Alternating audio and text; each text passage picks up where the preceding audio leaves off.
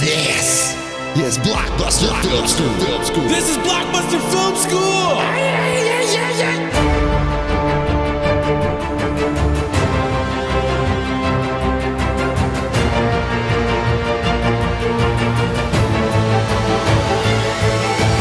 Hey everybody, welcome back. If you're here, it's because you love movies and you hate yourself like me and you have no friends. And me. And yes, and you play video games and listen to podcasts at the same time. Sometimes you also text people while you're listening to podcasts, playing video games, doing all three at once because we live in a weird dystopian future. I'm Alex Bonner, one of your film school blockbuster historians, joined by my other film school blockbuster historian on this, the mighty Blockbuster Film School podcast. What is your name, you handsome young devil? My name is Nicholas Souter. I do not listen to podcasts. I don't enjoy video games, and I still use a rotary phone, so I do not text. You just watch the same DVD copy of Boys Don't Cry over and over again, but they do cry. In my little reality, Kimberly Pierce has had a really solid career afterwards. Yes, not a weird one. No. Is that the one? She certainly directed a horrible remake of Carrie. Absolutely. Is that the one where Hilary Swank falls over and hits her neck on a stool? No, you're thinking of the new Karate Kid. Oh, that's right. Yeah. That's right. Is that the one where an old skeleton comes back to life and yells at a chair during the Republican National Convention? Yes, actually, yeah, it is. It is actually that one, isn't it? And then the chair kills Hilary Swank. Well, we're not talking about that guy. No, we're talking about less That's scary going to be ghosts. way down the pipe. That's going to be years and years from now when we. That's where we're contractually obligated by studios to talk about dead people. Even when we do our Sergio Leone episode, we will still refer to him as that sentient skeleton who came back to life to yell at a chair. It's me. From my cold dead hands. Mitt Romney's best friend. Somebody has to pick up the torch from Charlton Heston. No, but this week we are talking about one of our favorite directors, national treasure, human delight, Mr. Unless Mike. you work with him.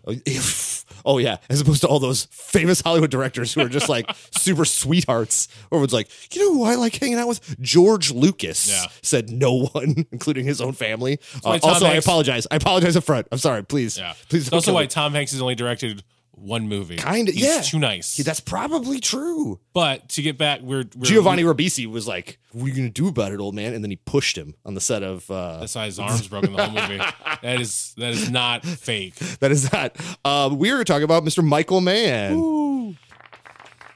Hey, Yeah, we clapped. Very excited. We clapped here in the studio, in the luxurious studio here in Chicago, Illinois. this studio has so much orange and brown. It's I love definitely it. not a basement in Niles, Illinois. That's for sure. It is a high-tech studio. I'm just a hologram. I definitely didn't eat 30-year-old peanuts the last time we recorded here. Listen, that's part of the charm, okay? It is. Peanuts, like wine, get better when you let them age. Speaking of aging, I'm gonna do a little. Yeah. I'm gonna do a little intro. Because also, let's face it, first before we go into this, me and Nick have been great friends for many years. And we almost exclusively only talk about movies when we hang out. And one of the first ones that we really started to bond over was Michael Mann. And I knew that this is kind of a Nick episode, if you will, a little bit, because you know I love Michael Mann. I know a good bit about him, but he's kind of your guy. a little bit. I don't want to say obsessed because that'll end up in court one day. I'm just saying you went to see Black Hat in the movie theater. Can we save that for the part of that? Don't put that up front. I don't want to be embarrassed the rest of the nights. Okay. All right. Fair. All right. That's okay.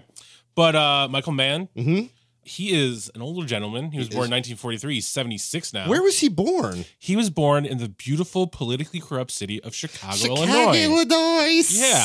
Oh, you talk like that? He does. Oh, my God. My brother fell off the roof. Now he's got the brain damage. He's on set. He's going to do work a couple, 2-3 more setups, and then the day's over. Yeah, that's probably correct. He received his BA in English at the University of Wisconsin-Madison. Yeah, I know. While he was there, he saw Dr. Strangelove and fell in love with film. So that sort of changed the trajectory of his life because he went for English and he was into philosophy and history. And then in the mid-60s, he went to graduate school in London. Ooh, very fancy. Yes, and then he stayed there for 5 years after that and worked on commercials with Mr. Ridley Scott. Yeah. Was he part of Scott Company? Was he like... They did work there. They are friends. As far as I know, he had nothing to do with Alien Covenant. So, well, you never know. Good for him. But he was responsible for some of the cocaine that Tony Scott did. Good chunk of it. Good chunk of it. So in the 70s, he came back to America. He worked on a couple documentaries. And then the dude who was in charge of Hawaii Five-0 gave Michael Mann a shot at writing. Exactly, yeah. Not racist against people of native origin in Hawaii at all. Also, 70s were a different time. My dad loved that show, and he tried to show it to us in the 90s, and I watched a bunch of episodes with him. Even then, I was like, is every episode just going to be like there's some bad guy who's a Hawaiian guy who just like won't give up his land? I was like, this is weird. The Hoolies are the bad guys. Anyway, continue. Michael Mann wound up writing 4 episodes of Starsky and Hutch. Oh. And then he worked for Crime Story. And I like the idea that his episodes of Starsky and Hutch are like really real gritty. dark. Really gritty. It's the one where Starsky dies. Yeah, they rewrite all the episodes he wrote because they all ended with him getting stabbed in the thigh and bleeding out. We can't do this on TV. The blood packs on Starsky just like explode. Like, like Michael, we have a contract with him. He needs to be in these episodes. He's dead weights. You have to create drama. Yeah. Someone has to die in the second act. That's also how he talks. He talks like Batman for some reason. Back and forth between Batman, just a Chicago pizza delivery guy. He worked on Crime Story, and I didn't know this. I thought he created Miami Vice, but he was just the showrunner and the executive producer. Yeah. I mean, he was the showrunner. Yeah. A big part of Michael Mann is the stylized absolutely images of everything in his thing. Also, one of my favorite Michael Mann things, period, probably the first thing I was exposed to was randomly, I remember my mom was a big fan of the show, and the pilot episode that was like, I want to say an hour or an hour and a half, but it was kind of like a mini movie, and Michael Mann directed that. And I remember seeing that on TV with my mom and being like, this is not like TV. This is not crappy TV. It was like dark and kind of cool. Like he was like driving a Ferrari around in like Miami at night, and it's real dark, and there's, you know, fucking Phil Collins playing. It sort of encapsulated all this stuff that the American audience didn't know that they wanted, but they wanted it. Like they were you want the cool shots. You want the dudes wearing the fucking neon jackets. Also, Teps, if you could edit in the audio of Phil Collins playing a bad guy drug dealer right here, that'd be great. I mean, I was never going to deal any coke. I mean, it just isn't my line at all. Yeah? Is he doing a bad American accent too? He's like, I guarantee he was. Not Australian at all. He's not Australian. Well, I don't know. I don't know what he is. Was he British? Yeah. Okay. It turns out he's just like from like Ohio. I don't even know. He's like lying the entire time. My name's Phil. But it's the first time. I have to bring it up though, because it's like the first time though, for those of you who were born in like 2005 or whatever, Miami Vice was a huge cultural touchstone of the 80s in America. Like men stopped wearing socks. They stopped wearing ties. They started wearing white blazers with neon shirts, like neon blue shirts underneath, because that's what Don Johnson did. Like the guy who played Tubbs was a celebrity. There was this weird moment, like tons of actors got their start on that show. And so it's the first thing that Michael Mann did that was like hugely had an effect on the American culture and cinema. People were like, we got to do this kind of shit now. And then there were tons of Miami Vice rip-off shows. And after that, everyone was like, oh yeah, cocaine and cool cars and like pop music and shows. I mean, it blew all the other stuff out of the water. I mean, the cop shows before that were like fucking Hawaii Five-0 and like Dragnet and shit. It was not like, I know this sounds insane, but Miami Vice is like, you don't get to The Wire without Miami Vice. You don't like, if someone had to be the first person to be like, no, it's kind of gritty when you like are a cop. But anyway, continue. He made his first feature film at 38. Yeah. And that was, of course, the classic and only of his films in the Criterion Collection, Thief, starring James Caan and the Shitty Belushi. But also a Chicago movie. Very Chicago movie. Yeah. Old Chicago movie. Chicago. None of it exists anymore. No, it's nothing. Really crazy. Like, if you ever want to see what Chicago was like in the 80s, like I sort of vaguely remember it. It was still around in the 90s when I was kind of starting to go to coffee shops and bars and stuff. It was still around a little bit, but like some of those bars they go into, I'm like, oh shit. Man, it's like watching a movie about ghosts. Yes, it really is. It's so visceral. It's like bars used to all just be packed and full of smoke and weird mirrors and all this kind of like, and now it's all full of people on Tinder dates creeping me out the entire time, you know? Wait, you like yogurt too? Oh my God. You look different than your impression. But you can buy me drinks. Yeah. And then I'll Uber out of here. We can hang out until I'm too drunk to not like just walk outside and leave. I'm just saying you don't look anything like how I would want someone to look like when I date them. And you are weird and I don't really like you that much. But if I have to eat dinner alone again, I'm going to scream. So you can be my boyfriend. I don't know. That's exactly how women sound. I know all about women. So Michael Mann doesn't know that much about women because that's one of the things. Yes. That's one of the things. If you are a Michael Mann protagonist, you are a very skilled man at one particular thing. Very true. Very true.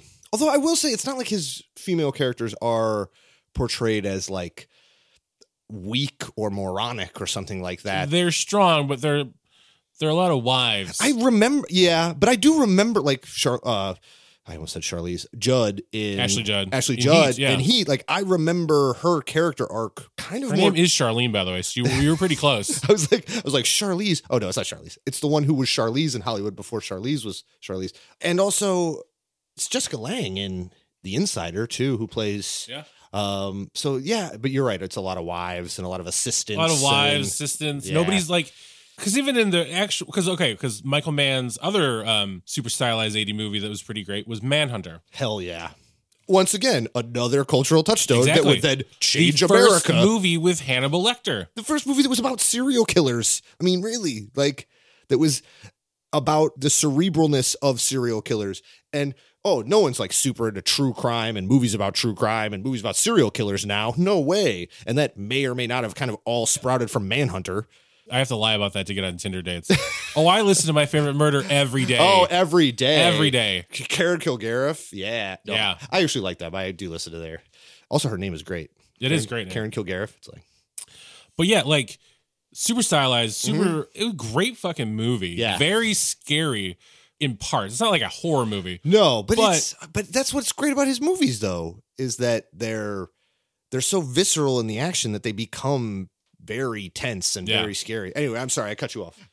In the book Red Dragon, the wife is the hero. Very different from the actual book. Absolutely. But like still keeps the same like Also, Will Graham is a vibe. little more of a wiener weirdo in the book. Like he is a manhunter in this. Yes, He lives up to the title. Will Peterson looking like 80s dreamy in that movie. He like, is, yes. He's like got the cool silver hair, but he's clearly young and he's like all tan from like Florida and also, oh God, what's his name? Our one of our favorite Tom Noonan. Tom Noonan. And also Dennis Farina, who was in Thief. Also Chicago guy. Also super Chicago. Well, Dennis Farina was an actual Chicago police officer Yes, he was. for many years. So his cop mustache, cop attitude, Chicago accent All legit. is for real. Yes. Also, his best line ever, though, is when Michael Keaton shows up to date his daughter in Out of Sight, and he's wearing a T-shirt that says FBI, and Farina looks at him and goes, "You wear one that says Undercover, too?" I love Dennis Farina. R.I.P. R.I.P. Super Yeah. R.I.P. Also, the only other good Unsolved Mysteries host. Anyway, but Tom Noonan, who would go on and be kind of this really epic character actor, but most people know him as being the bad guy in lots of stuff. Last Action Hero, and I'm blanking a little Schenectady, bit. New York. Schenectady, but he's not the bad guy. He's the cool guy who just follows him around and Yeah. tries to. And He was in Heat. He's for got a one very scene. cool little role in Heat Yeah. for sure. But also that element of like the serial killer and not just being exactly like Norman Bates in Psycho. Yeah. Being like, I dress up like my mother and kill. Like, no, he actually has weird power games, is smart. That was a great Heath Ledger impression, by the way. Why, thank you. You want to see a magic trick? But that No, he had depth. There was Yes. sympathy with his character because, like, he was not normal, and he did also, not. there are. Yes, sorry, I did cut you off there. No, I cut you off originally, though. That's okay. You cut you. But I was just going to say, I basically was going back and agreeing with the fact that like there are parts that are super innovative and genuinely scary in that movie. Also, the opening POV shot of him just walking through the house, and you don't see any of the murders. And then when Peterson, yeah. right? His name is Peterson, the William actor. Peterson, yeah. He goes back. Peterson. Will Graham. Yes. When Will Graham goes back and starts doing his. Because like he wasn't in the beginning of the movie, Dennis Farina has to convince him to go back to the forest because Hannibal Lecter fucked him up. Yes. So he goes and investigates this family that gets murdered, and through Will Graham, we see how the murder happened. He describes it in detail. Yes. And it is tense. It's one dude in a room talking to a tape recorder, and it is just like I got goosebumps right now. Somebody touched my nipples. Oh yeah, they're rock hard. They are. They cut glass. They very well could. Well, let's test it out. We're gonna call you Diamond Nipples from now on. Wouldn't be the first time. That's also the name of my bar. It's a gentleman's club. That Save that idea though. That's actually it's really actually not that good. bad. I'm actually gonna write that down. And in that scene, there's this almost psychedelic scene where he starts looking around and you see the inside of his mind and you see what he thinks happened, and the wife like gets out of bed, but it's in this weird negative. So when the family opens their eyes, they glow. Yeah. So he's in this creepy dream space of the family as they're being murdered in almost like a negative image. It's amazing. It blew my mind the first time I saw it. And then also, and this is going to be the theme, I guess, for me, is that Hannibal Lecter, who's Brian Cox in this movie, who is It's really fucking amazing, good. which I know, at this point, it's kind of like, which Hannibal Lecter do you like? I mean, I kind of like all three. I like Brian Cox a lot. I sort of like Mads Mikkelsen a lot too. It's getting, it's sort of weird on which one. I put Hopkins third. I kind of do, but he's also really good. It's not like one of those ones where he's like bad. He's not like, Here's the thing though. Besides the fact that Mads was way too young, if you put him in Manhunter, it doesn't work. If you put Brian Cox in Silence of the Lambs, that movie still works. I also would toss this out there though, because Mads is one of those like spooky Swedish, or he's Danish, right? People who's just like super handsome and possibly doesn't age. I would maybe challenge you that maybe Mads, when he made that show, was older than Brian Cox was when he made the original Manhunter. That is true. It's very, very possible. Mads could be 1,000 years old. Mads could be like 60 years old, and I have no idea. Yeah, neither do I. But there is that element. There it is. Another huge cultural touchstone. Exactly. Literally a character that I could say to someone, I'll be like, what are you, Hannibal Lecter? And people will be like, you're hilarious, Alex. You're the funniest guy ever. You're the coolest. Like, please don't get out of this bar immediately. The one you're working in. Yeah.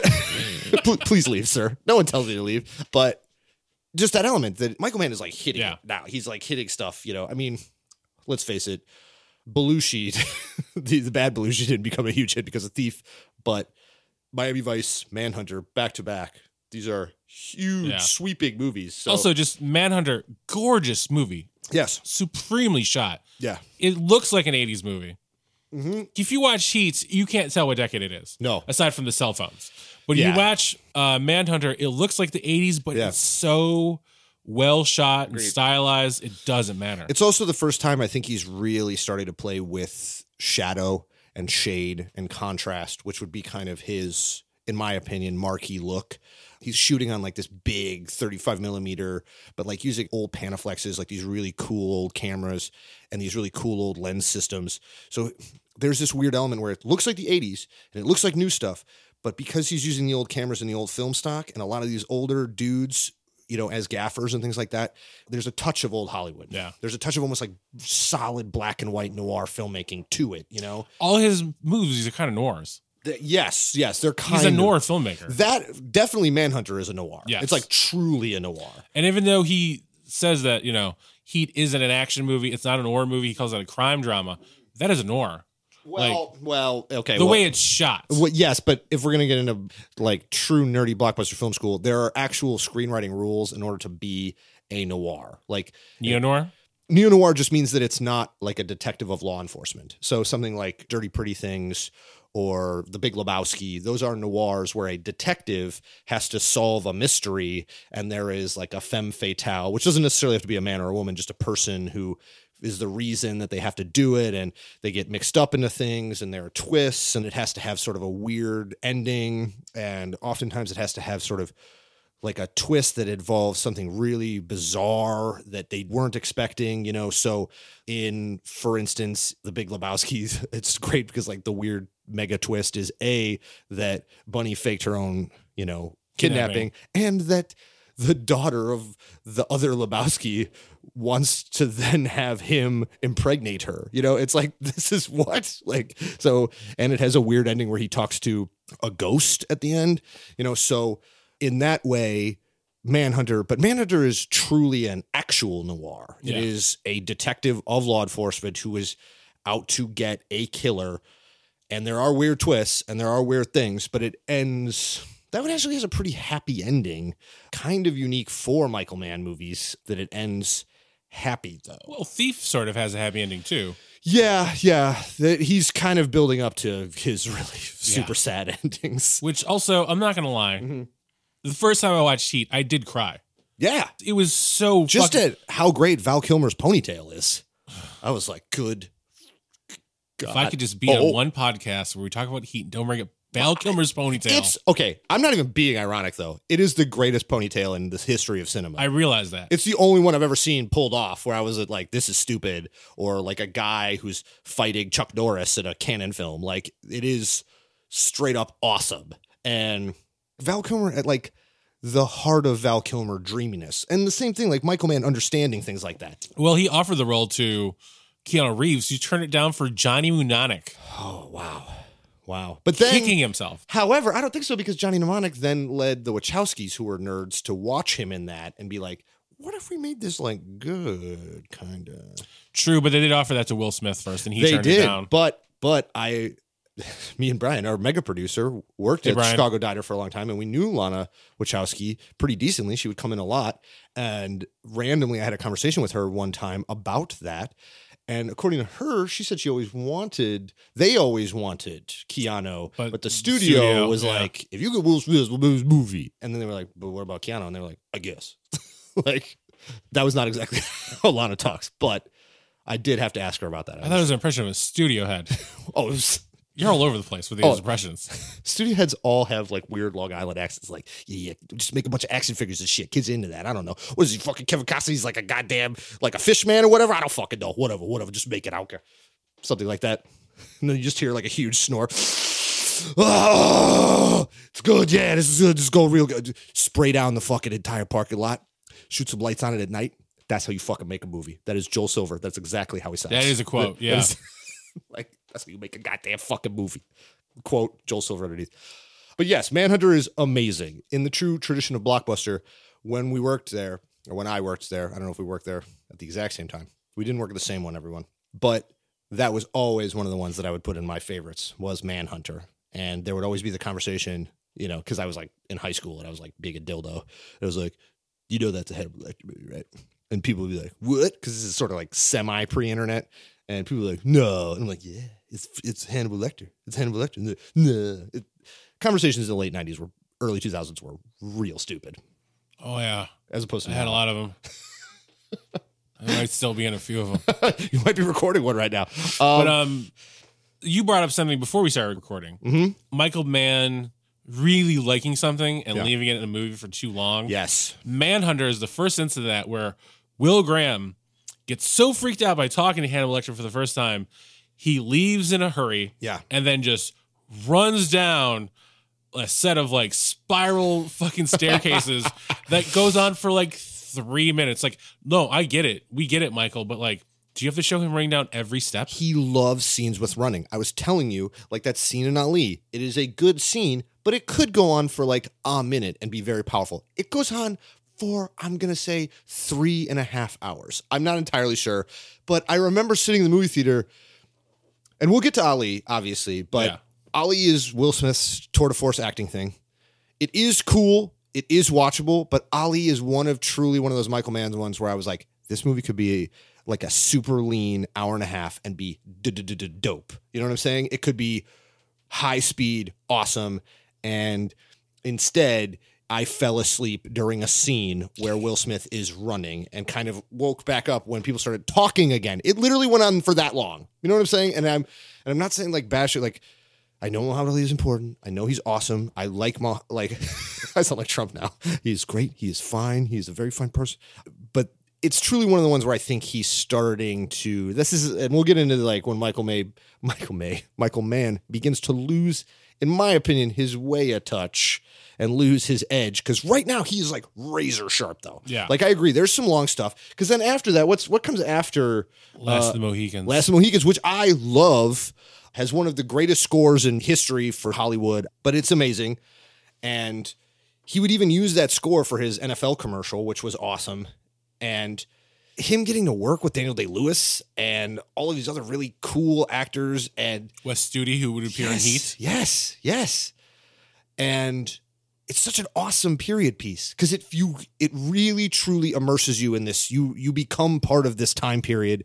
Things don't feel fake. They don't feel like John Wayne bullshit. It feels as dirty and conflicted as maybe it might have actually been. None of us were there, I don't think, except for me because I am Vampire.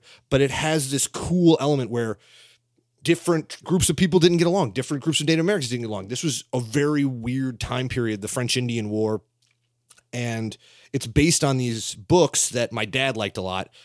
Like, he would read them to us as a kid. And I remember these books being like cool, but also like, you know, written, you know, the Natty Bumppo. Like, literally, also, just so you know, the character that Daniel Day-Lewis plays in that movie, the character's real name is Natty Bumppo, right? And he was a famous, you know, sort of character in these books from the turn of the century.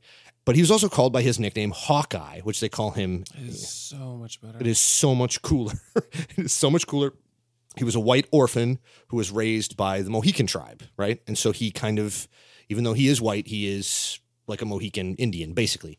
And then this is like one of the final books where shit gets epic, where literally the tribe is massacred and it gets down to like him and his brother and his father, right? And it's, if you've never seen the last sequence, the last action sequence at the end of Last of the Mohicans, it also takes place in these really awesome parts of the Blue Ridge Mountains in North Carolina.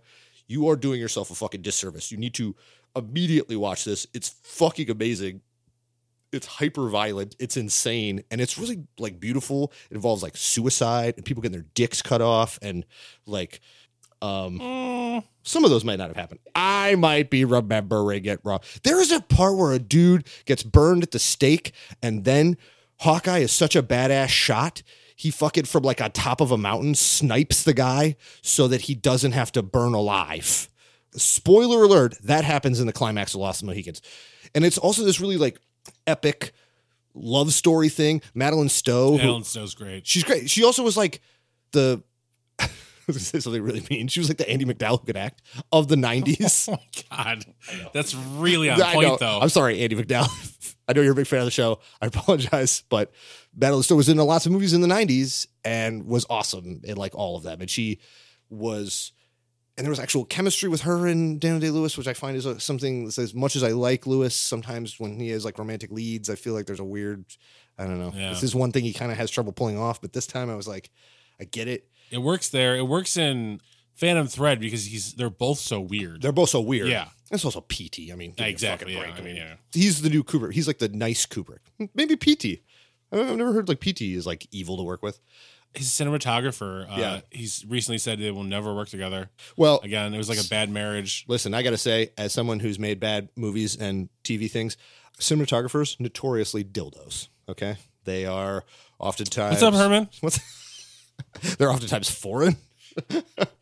But I'm just putting it this way: in the history of Hollywood, a director and a cinematographer not getting along after a while. that shocking, Mind blowing! Wait, the guitarist and the drummer started to hate each other at some point. Oh, this is blowing my fucking mind. Like, except for Janis Kaminski, who years ago Steven Spielberg threw a little mind control chip like on his neck when he wasn't looking, and now he owns him. He technically owns Janis Kaminski, and he keeps him in a little closet in his room, and then activates him when he has to like. I feel like Spielberg does it with a lot of people.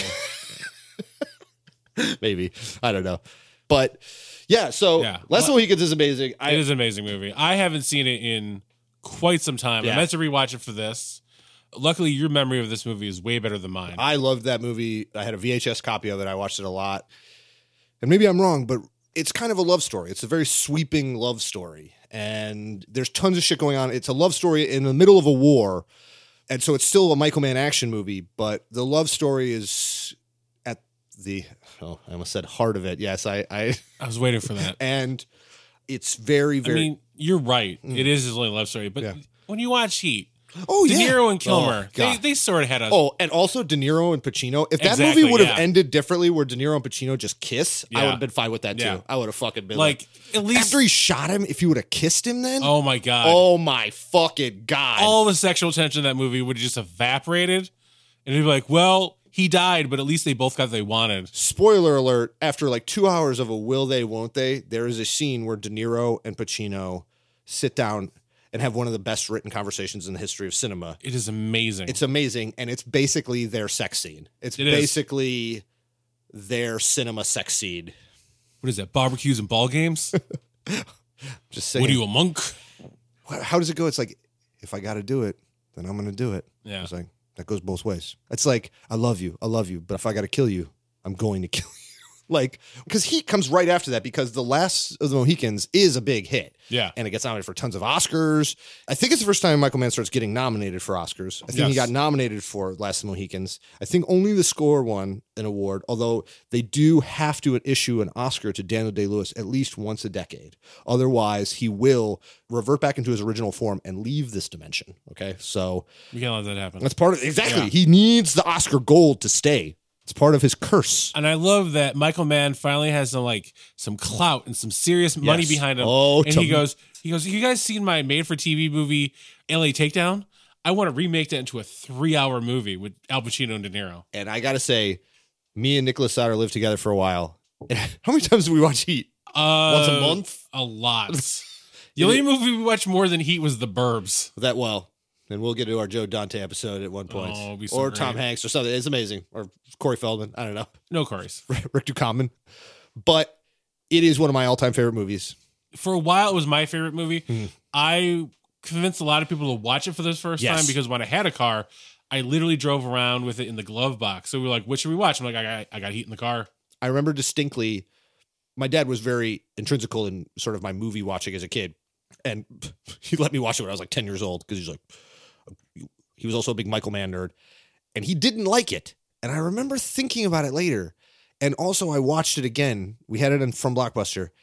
And I remember not getting in an argument, but making like a dissertation in the car when I was like 10 years old about why it was good, why I liked it, why I thought it was awesome. And I just remember distinctly my dad being like, all right, maybe I'll watch it again. And that was like a victory for me. And also it's the thing that I noticed the last time we watched it, that once again, it is, but of maybe more so than every other movie. And I know all of this stuff we've been talking about, how influential it is. That style, you watch it now and you're like, this is awesome. This is dope. But at the time, it was so jarring. The action movies of the time were Demolition Man and Total Recall, and they're good, but they're very 90s and they have this camp to them. This is from the fucking future. There is no David Fincher. There is no Christopher Nolan. That lean, real, bizarre, contrasty action movie does not exist without Heat. Well, it's funny you say Christopher Nolan because the scene we talked about with them having the coffee shop, that is, The Dark Knight is literally, he said, completely influenced by Heat to the point where when the Joker and Batman have that talk in the thing, that's his version of the coffee shop scene. Yes. Heat is changed like crime, action films, robbery movies.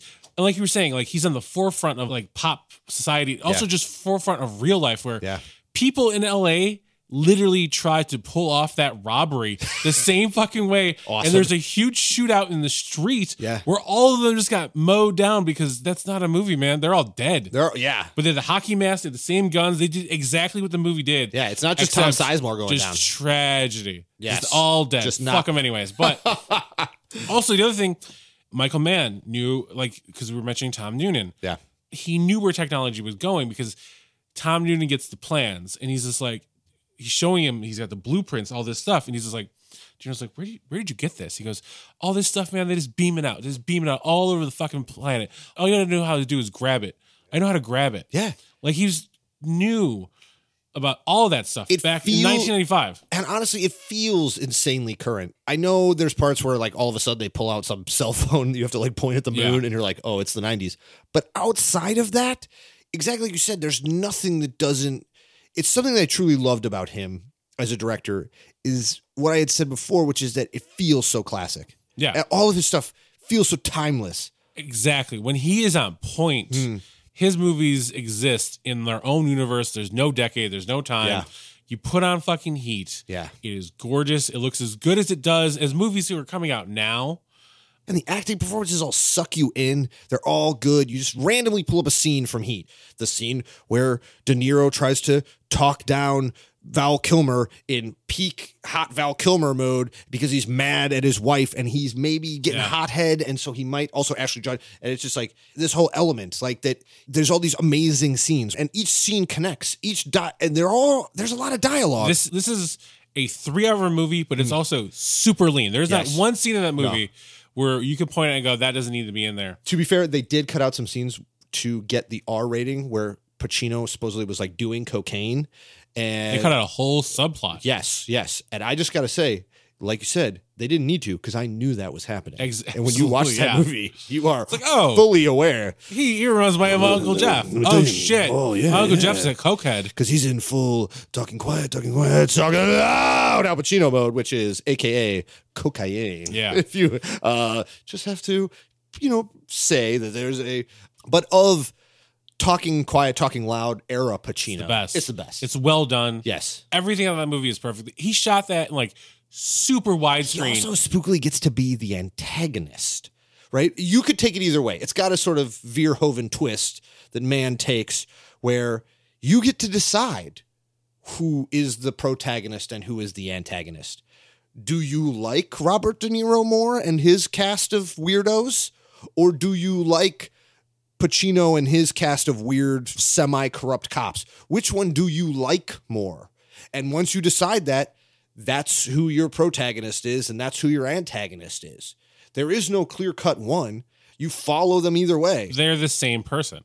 His wife calls him out on it. It's like, she goes, all you are is what you're after. All you are is what you're hunting. Also, she was an actress too. What is it? Linda? It's not Linda Fiorentino. That's not her. No. She was in Men in Black. I liked her. Yeah, that theme song. Although it is, it's also Queen Amidala as his stepdaughter. Oh yeah, Natalie Portman. Natalie Portman who is awesome as She's great. This movie, the bitchiest child in the history of time in that movie. This cast is Yes. stacked. We got Ted Levine, Yes. Val Kilmer. Yeah. We got the guy who played Bubba from Forrest Gump. Yeah. Malik Williamson, Also, the guy who Hank Azaria. the Allstate commercial guy who was the president on 24. yeah.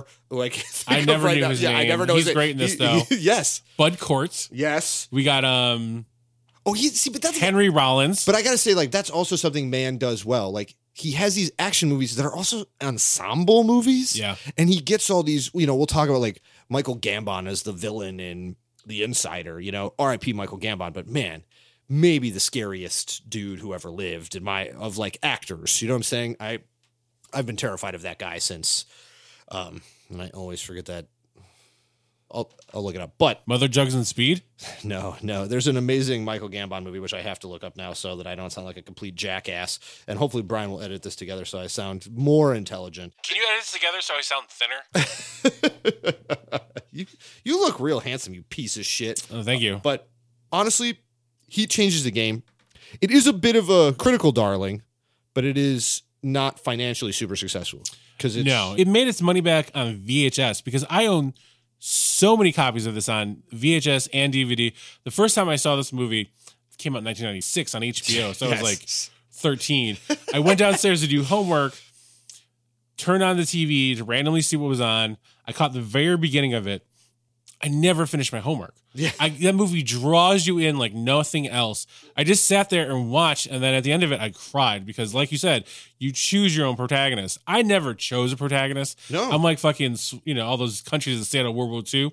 So like, I get to pick. I get to hang on to both of them. Oh, Switzerland chose Switzerland, a side. thank you. I wanted to make sure. we are keeping us the gold at the end. And also, like, a testament to that is 20 years later, I showed that to Caesar from work. Caesar packed a bowl at the very beginning of the movie, set it down because it's the scene where they hit the armored truck with a semi. Yeah. That bowl went unsmoked the entire movie. He literally was on the edge of his seat for the first 2 hours until the end of the shootout. And then he sat back and just went, whoa. Also, if you've never seen the shootout scene in Heat, you're an idiot. Yeah. I'm sorry. You need to 10 days to shoot.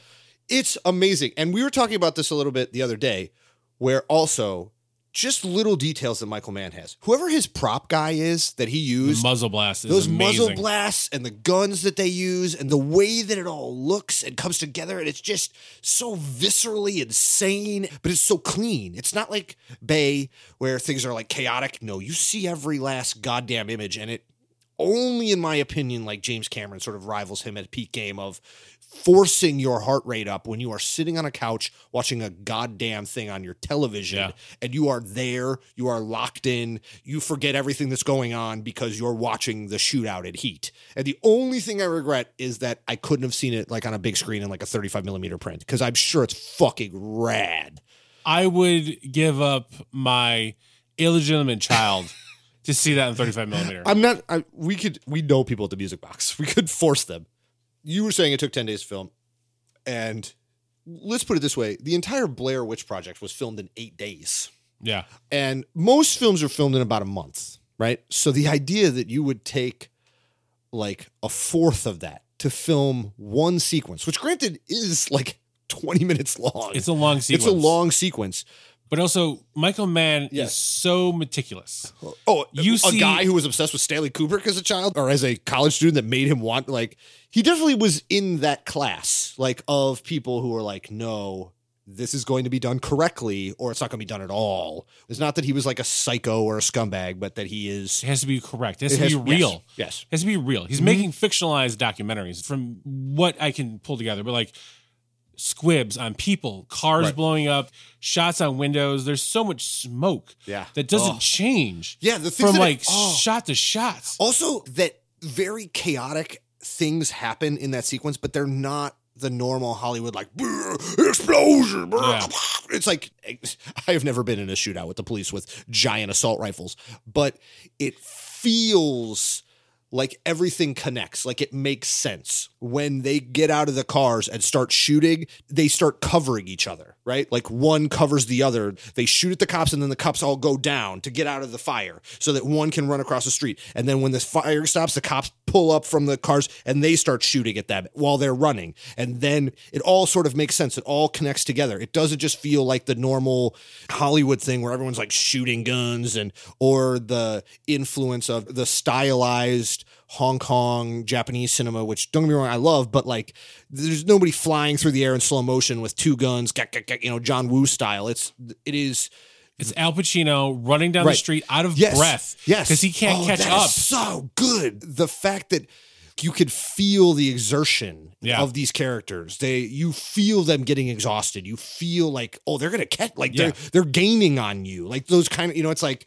and it changes. You can see when the adrenaline takes over Pacino because he's running down the street at the beginning and he's out of breath and he's got that fucking awesome giant gun. And they shoot his like sort of partner, his friend. Ted Levine. Yes, and he gets hit in the neck and he just Who's dies. Buffalo Bill, by the way? Who is Buffalo Bill? Yeah. Yes. He wouldn't have had that part if it wasn't for Michael Mann's Manhunter. Oh, wait. Would you shoot me in the neck? I'd shoot me in the neck. But then, like, at the end of the shootout, when Al Pacino's, like, full of adrenaline, can't stop, he's out of breath, but he just keeps going. He's like the Energizer Bunny. And then he takes that moment and Tom Sizemore turns around with the kid. Because, like, also that weird moment where Tom Sizemore picks up the kid because he has kids to get the kid out of the way. Like, he just literally picks up the kid to get the kid out of the way, but he's still running. And then that slows him down. Such a smart moment with the writing where you know that he's the only one in this gang who has kids. So all the rest of them don't even give a fuck about these kids, but Sizemore sees a kid in the crossfire and he picks him up, not as a hostage, but because he's like, I gotta get this fucking kid out of this crossfire, but that slows him down. So he's the one who gets fucking murdered. It's like, holy shit. He's also the heaviest. Let's be honest. He's also Tom Sizemore. So I love you, Tom Sizemore, but let's face it, you were probably drunk during that. Come on. Like, let's face it. Oh yeah. Tom never had a drink in his life, but ever see The Doors in that movie? He's definitely drinking those beers for real. Two things real quick. One, I know I've talked about Val Kilmer's hair in that movie, but we were saying it's interesting also with his knowledge of pop culture. At that moment, him having like grunge Kurt Cobain hair, obviously, that's on purpose. And the thing that Michael Mann, I think, does better than anybody is pacing. Like, is this thing where it's a slow build. Scenes are interesting. Stuff does happen, but it's like you're waiting for it. You're waiting for it. And you brought up the element where there's a slow motion shot in his movies. Always one in his movies to let you know shit's about to go fucking down. When Peterson jumps through the window in Manhunter, when De Niro slows down in the car, raises his rifle for the first time. Yes. It's about, there's just a one subtle slow motion shot, and well, that's not so subtle with the William Peterson. He jumps through a fucking window. But he looks real cool doing it. His face isn't all super fucking cut up like when you jump through a fucking window. We'll have to do that one as like an episode one day of like dumb shit things that happen in movies all the time where it's like, if you jump through a window, you're going to be fucked up. Like, end of story. Like, did you ever see a Home at the End of the World? No. Colin Farrell's in it. No. In the beginning, there's a scene where his brother is super stoned and walks through like a sliding door into the living room, and it slits his throat and he dies. I believe that one of my uncles had like one of his best friends. He just sort of missed a door and his hand went through a window and it like cut his arm so bad he almost died. Jesus. You know what I'm saying? Like he had to go to the hospital and they were like, doing all this crazy shit where they were like, we have to try and save him. He like almost went out. They're like pinching off fucking veins that are like exploding blood out of it. It's like, holy shit. That's just his arm. Just his arm went through the fucking window. Well, it's a good thing. Who is this? Your uncle? His really good friend. His fucking. It's a good thing that this guy wasn't chasing the Tooth Fairy. That is true. That is true. Okay. Other thoughts on Heat? I know. I mean, we could do an entire episode on Heat. Maybe this will have to start doing. It's just like entire episodes on one fucking amazing movie. But, two things, real fast. Yes. The scene in Hank Azaria's office, where Al Pacino's just goes, "She's got a great ass," and that was improvised. And that look on Hank Azaria's face, that is real. It is. Absolutely. And then the part, I don't know why I love this so much, but it's the part where after the shootout and after he's out all night and like Ted Levine dies and they're trying to track everybody down, Al Pacino finally goes home and his wife was cheating on him with Ethan Hawke's dad from Gattaca. I don't remember his name. Oh, yeah. But he's sitting there and he's watching his television and he's like, Roy, you can sit around my wife's ex-husband's dead tech bullshit modernistic house if you want to. You could lounge around in her furniture if you want to, but you don't get to watch my fucking television set. Watch that television set. Knocks it off the fucking counter, drags it into the car, and the next time you see it, he's leaving the office again. He's at that red light, and he just opens the door, kicks it out the fucking car, and then drives off, and the door slams shut. And there's all these people at the bus stop just watching. And it's like, wow, I love Al Pacino in this. I'm sort of pro Al Pacino, but he is a petty bitch. He's also on cocaine. Yeah, it's full of cocaine. Also, there is a very satisfying subplot in which a yuppie shithead tries to fuck with Robert De Niro and his gang in the first act of the movie, and they like fuck him. He lives up. in his office. Tony Goodwin? Is that his name? Yes, I think you're right. Yeah. And it is very satisfying, especially the climate we live in now of like capitalist bankers being like, I'm a fucking master of the universe. And he's like, anybody who messes with me, I'll just fuck them over. Yeah. And it's like, the word on the street is it's okay to take my money. Yeah. I'm going to fucking kill him. Thinking that they're just like low level street thugs and they're a fucking paramilitary bank robbing gang who will fuck you up. Like the scene in the kitchen where De Niro calls him and he was like, my man never called back. Is everything all right? Like he has a British accent for a second. He's so rich and pompous. And De Niro was like, you know what? Keep it. He goes, why? It's a lot of money. He's like, what are you doing? He goes, what am I doing? I'm talking to an empty telephone. He goes, I don't understand. He goes, because there's a fucking dead man on the other side of this line. Yeah. And then hangs up on it. It is fucking so badass. It is cold-blooded. It is so good. All right. But we do have to move on. He's got other movies. This is only 1995. Other movies. Okay, so The Insider's next. The Insider. I mean, his movie that's not quite an insane action movie, but he returns to huge critical praise. Yeah. Is nominated for like all the Oscars. Everything. Somebody wins, right? Is it not for acting? Not for okay, but it's good. It's also not like an action movie. It is not an action movie. It's a drama. It's a drama. It's a thriller. It's a thriller. Yes. It turns out the guys who make cigarettes are dicks, and that's the last film he makes of the 90s. I would say this is the peak of everything it's he also, had going for him. It's also he finally decided to slow down and make a movie to showcase his ability to direct actors. And that's kind of what The Insider is and also to really make his most, in my opinion, kind of luxuriously lit and crafted image movie because it's slower. It's a tense, semi-political thriller, if you will. And it's Pacino again. It's Gladiator. It's Michael Gambon, who we were saying. And the Michael Gambon movie, I looked it up. It's a Peter Greenaway movie with Helen Mirren when they're both real young in the 80s or semi-young called The Cook, the Thief, His Wife. Oh, yeah. Her Lover, which is one of the coolest, nastiest fucking movies you will ever see. Michael Gambon is vicious. Helen Mirren turns out really good actor. This is mind-blowing. I know it's blowing your guys' mind. Also, if we don't give Helen Mirren an Oscar once a decade, she will revert into her original form and just like Hulk out and start murdering. I mean, thousands I'm probably. really into that idea. Yeah, I would watch that movie too. Can I real fast just Yeah. go off topic? Yeah. Which is crazy. Dude, oh yeah. So We this got is tons of time. about Russell Crowe. So it's sort of on topic. I broke my ankle 3 days before I finished my junior year of high school. So I spent Yes. the entire summer Yeah. in a cast. I go back and start senior year, and I'm sitting at the lunch table, and the security guy comes up to me and goes, "How'd you break your ankle?" I go, "Oh, I tripped on a porno tape." He goes, "What was it called?" I go, "Gladiator." And he goes, "That's not a porno." And he walks away. 10 minutes later, this motherfucker walks up to me and slams his hand on my shoulder and goes, "Gladiator, that's great." I'm like, "Oh, okay, thanks, man." The rest of my senior year, when the security guy saw me in the hall, no matter how far I was from, yo, Gladiator, what's up? I'm like, "Hello, hi." It was also for your love of wanting to fight Joaquin Phoenix all the time. We were just like, I'm going to fight you. There's one person I would never harm on this planet. It's probably It Joaquin. is Joaquin Phoenix. It's true. It is funny that's the first time I ever really remember seeing Joaquin Phoenix. Yeah. Was as Besides, is like that picture in the obituary next to his brother. oof. Is that dark? Is that too soon? Oof. Is that too soon? Oof. R.B. River. All right, let's talk about The Insider. I mean, I will say this: it's real good, but of the Michael Mann ones, it's kind of one that I've watched a couple of times. I've seen it twice, 3 times maybe. But it's same thing, paced really well, and then at the end gets kind of wild. It gets more tense than you think it would of just a guy ratting on the tobacco industry. But it is 3 hours long as well.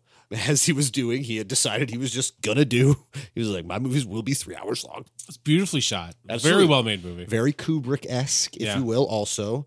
It's extremely, and he basically was like, he had seen, there had been Romper Stomper and Virtuosity in these movies where you had an element of Crowe being a solid actor who was handsome and interesting. And this is where Michael Mann is like, no, I'm going to take this guy, kind of like Kilmer, and I'm going to actually press the button on him and turn him into him. Yeah. Right. And then He's got the glasses, he's got the gray hair. He doesn't look like the young, hip, Australian he's crazy good. person. He's genuinely good in it. Yeah. Truly good in it. Like, Al Pacino doesn't yell at all in this movie either. that's not true. But Not like he normally does. the part where he goes to Crowe's house and Crowe's like, you ratted me out. And he's like, I don't rat people out. How can I be a journalist if I rat people out? It's like, it's not as intense. Yeah. It's still mid octave. He's not with It fits Keanu the Reeves scene. at the end of fucking Devil's Advocate. Touch. Look, but don't touch. Don't touch. Give me a blowjob. Fuck your own sister. But those are lines, I think. Anyway. So, more or less. And it's also really good, but it's truly worth watching. He's in his stride. It is. But the watchability of it is not as high as... It's not as fun. It's not as... It's a serious movie. It is. And also it's kind of like how the late 90s was going, too. It's like deciding to be more serious, being more like... Yeah. Everyone's being a little more... button up. It's not as grunge as Heat. It was coinciding with the downfall of nu metal, and I feel like that really played a part in it. And also, because Heat obviously now has become this classic, and was critically beloved, but didn't make a ton of money. So when he's making another opus, he kind of has to play ball a little more. And I'm sure there were some producers who loved him and knew that, and they were like, Mike, on this one, we want you to go more with your ability to direct actors and make like an Oscar movie because we think you can do it. And it doesn't have to have a $20 million gun shootout scene in it. And because he's an awesome filmmaker, he was like, yeah, probably. I could probably do that. That's exactly how it went. And that's exactly how the meeting went. Everything we say on the show is exactly how it went. We definitely researched this entirely. But My life is the research for this podcast. Absolutely. And then when you get into the 2000s, that's for me when it starts to get weird. There's a moment in there that's pretty great, in my opinion. Oh, in the which one? Collateral.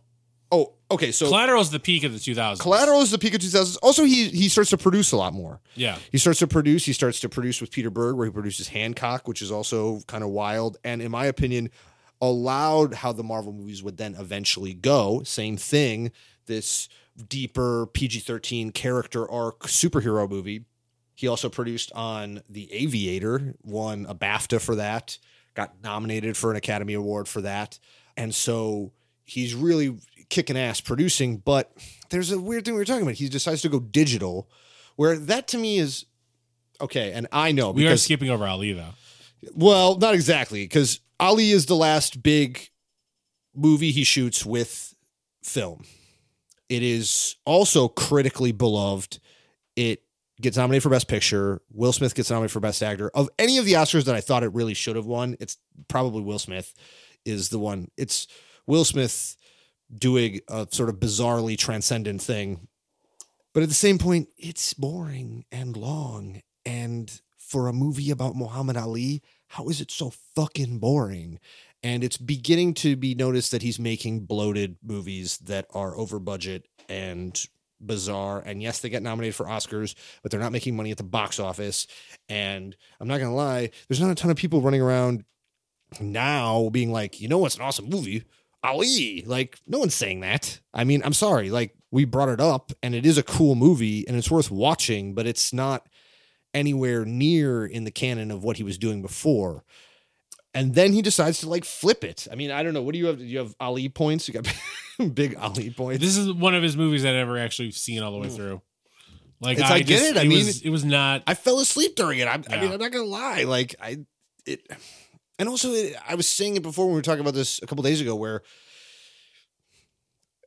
Muhammad Ali is such a beloved character. People know about him. It's kind of like making a movie about Michael Jordan and you do all the greatest hits pieces and you don't really add anything to it. And you have a really great actor play him and you have really beautiful cinematography and it looks really good, but there's nothing really added. You're like, he's awesome. And he did awesome stuff. And then at the end, he was awesome. It's like, okay, got it. Awesome. Nailed it. Yeah. Yeah, you're right. Like, what do you want me to say? Like, yeah, that Muhammad Ali is dope. Yes, he is. He's fucking one of the coolest human beings who ever lived, particularly in American society, if not human society. Awesome.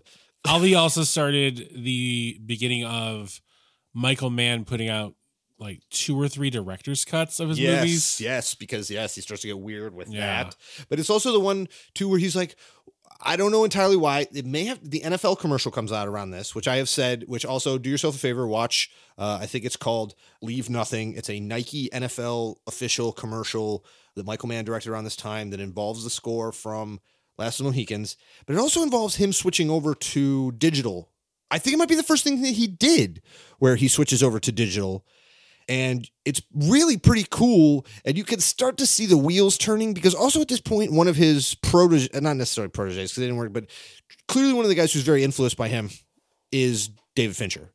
And Fincher is starting to really blow up around this time. And Fincher is using a lot of interesting stuff with digital and CGI. And he is using it in a very interesting way that nobody else is using.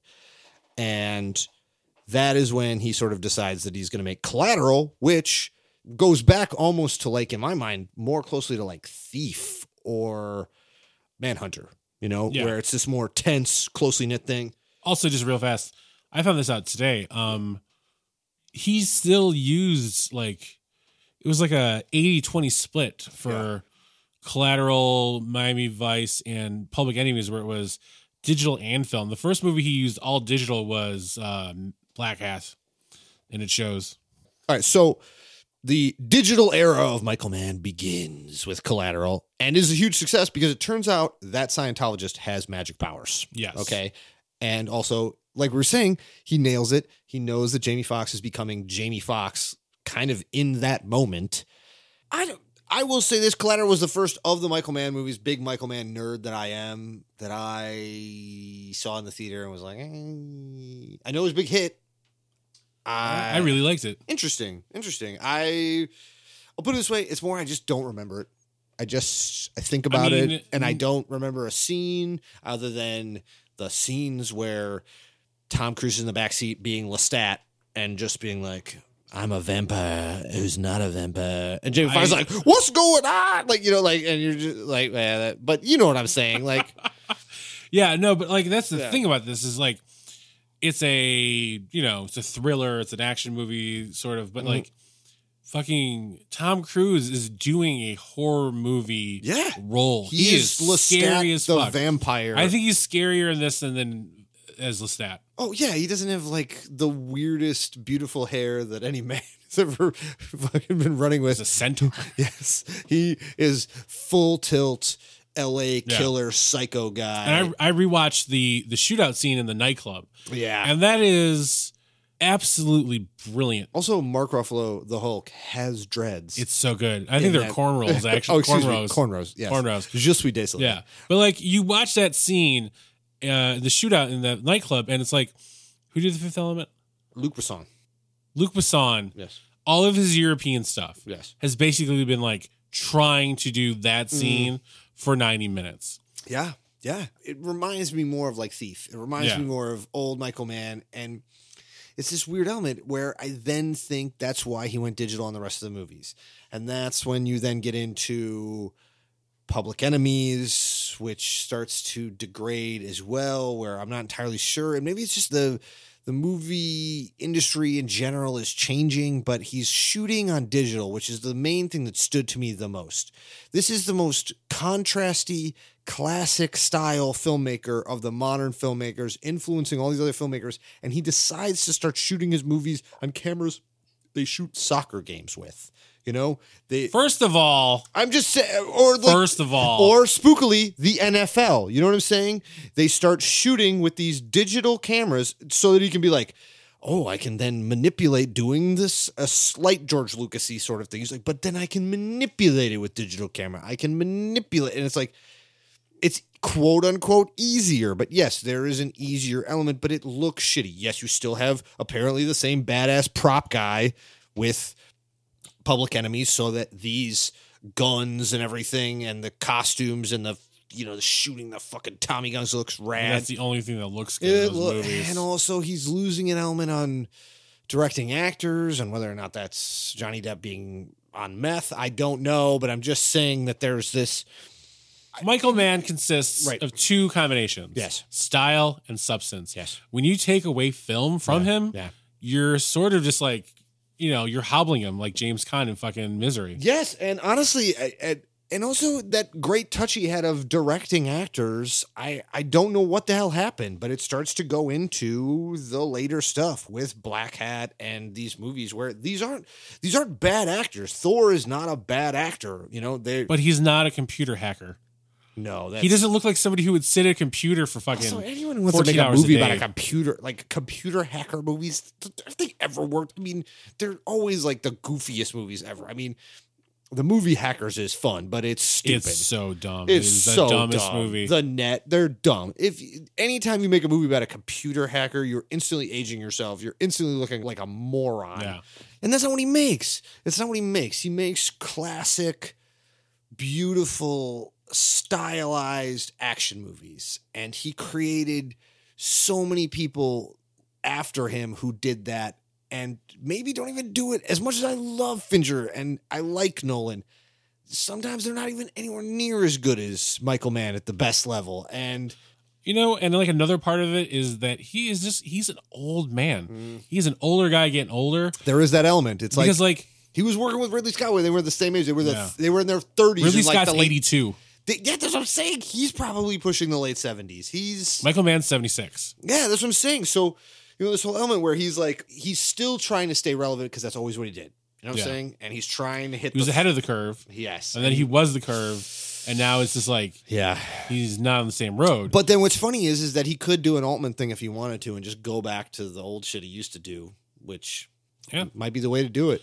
But also, he's losing his hearing. He's going to be deaf by the time he's 80. That would be tough to direct movies. But also, I read this today, like, it's big in Public Enemies and it's bigger in Black Hat, where like he's such a control freak that he's like trying to like mix the movie behind the sound mixers, and that's why the sound is off. That's like why like the audio goes in and out, the guns are louder than people talking, or like the scene loses it. He's literally so old that like it's affecting the movies. And I think you've nailed it a little bit, which is, look, you can't stay gold pony boy, okay? No. It's just how it goes sometimes. That's a Robert Frost poem. It's not just a fucking weird movie with Ralph Macchio in it. If you were to culminate our opus on Michael Mann, obviously Heat is the culmination. Yeah. But outside of Heat, Which of his movies would you also say, like, you gotta see it? You gotta Manhunter. check it. Manhunter. Without a doubt. Yeah. I kind of lean with you. Manhunter is pretty goddamn fucking amazing. I would go also with Thief. Thief is amazing. Thief almost has that sort of same weird pacing that Heat has, where it's kind of slow in the beginning. And they are up to robberies and weird stuff. And then same thing, the breaking the safes and then when they try to knock over the metal depository. Absolutely. And it works really well. And it's a part of, if you ever were just curious on a weird level what Chicago used to look like, truly, it encapsulates it in a way that I've never seen anybody do. Yeah. I've never, as much as I love John Hughes and things like that, that's actually what the city itself was. Weird, hard to get into, hard to understand. A crime city, a weird city, but I think it's been a pretty goddamn good Michael Mann episode, tell you the goddamn truth. Until we got to the end. Well, but that's how it works with his Michael fault. Mann. I know. Yeah. It's like, he's not dead. What's the movie he's working on? It's a Ferrari movie, actually. Interesting. About just him driving around in a Ferrari. Him being rich and getting coffee with people. I was having coffee with Macaulay half an hour ago. He just shows up to Jerry Seinfeld's house. Directors in cars getting coffee. This is my show. He's like, I'm just saying, I think it was a pretty goddamn good Michael episode. And I enjoyed it. You know what? I'm going to say it's fine. I'm not going to listen to it back. I'm not going to listen to any of these back. Of course. I will, because I like the sound of my own voice. I go to sleep. I have a recording of myself saying, "You're not a piece of shit," over and over again. I have to listen to it to go to sleep. But this has been Blockbuster Film School. I hope you learned something. We're going to be back next week. And I'm Alex Bonner. I'm Nicholas Sauter. And this has been Blockbuster Film School. You're handsome pieces of shit. Remember, take drugs, drive your car real fast, do whatever the fuck you want, because it's your life.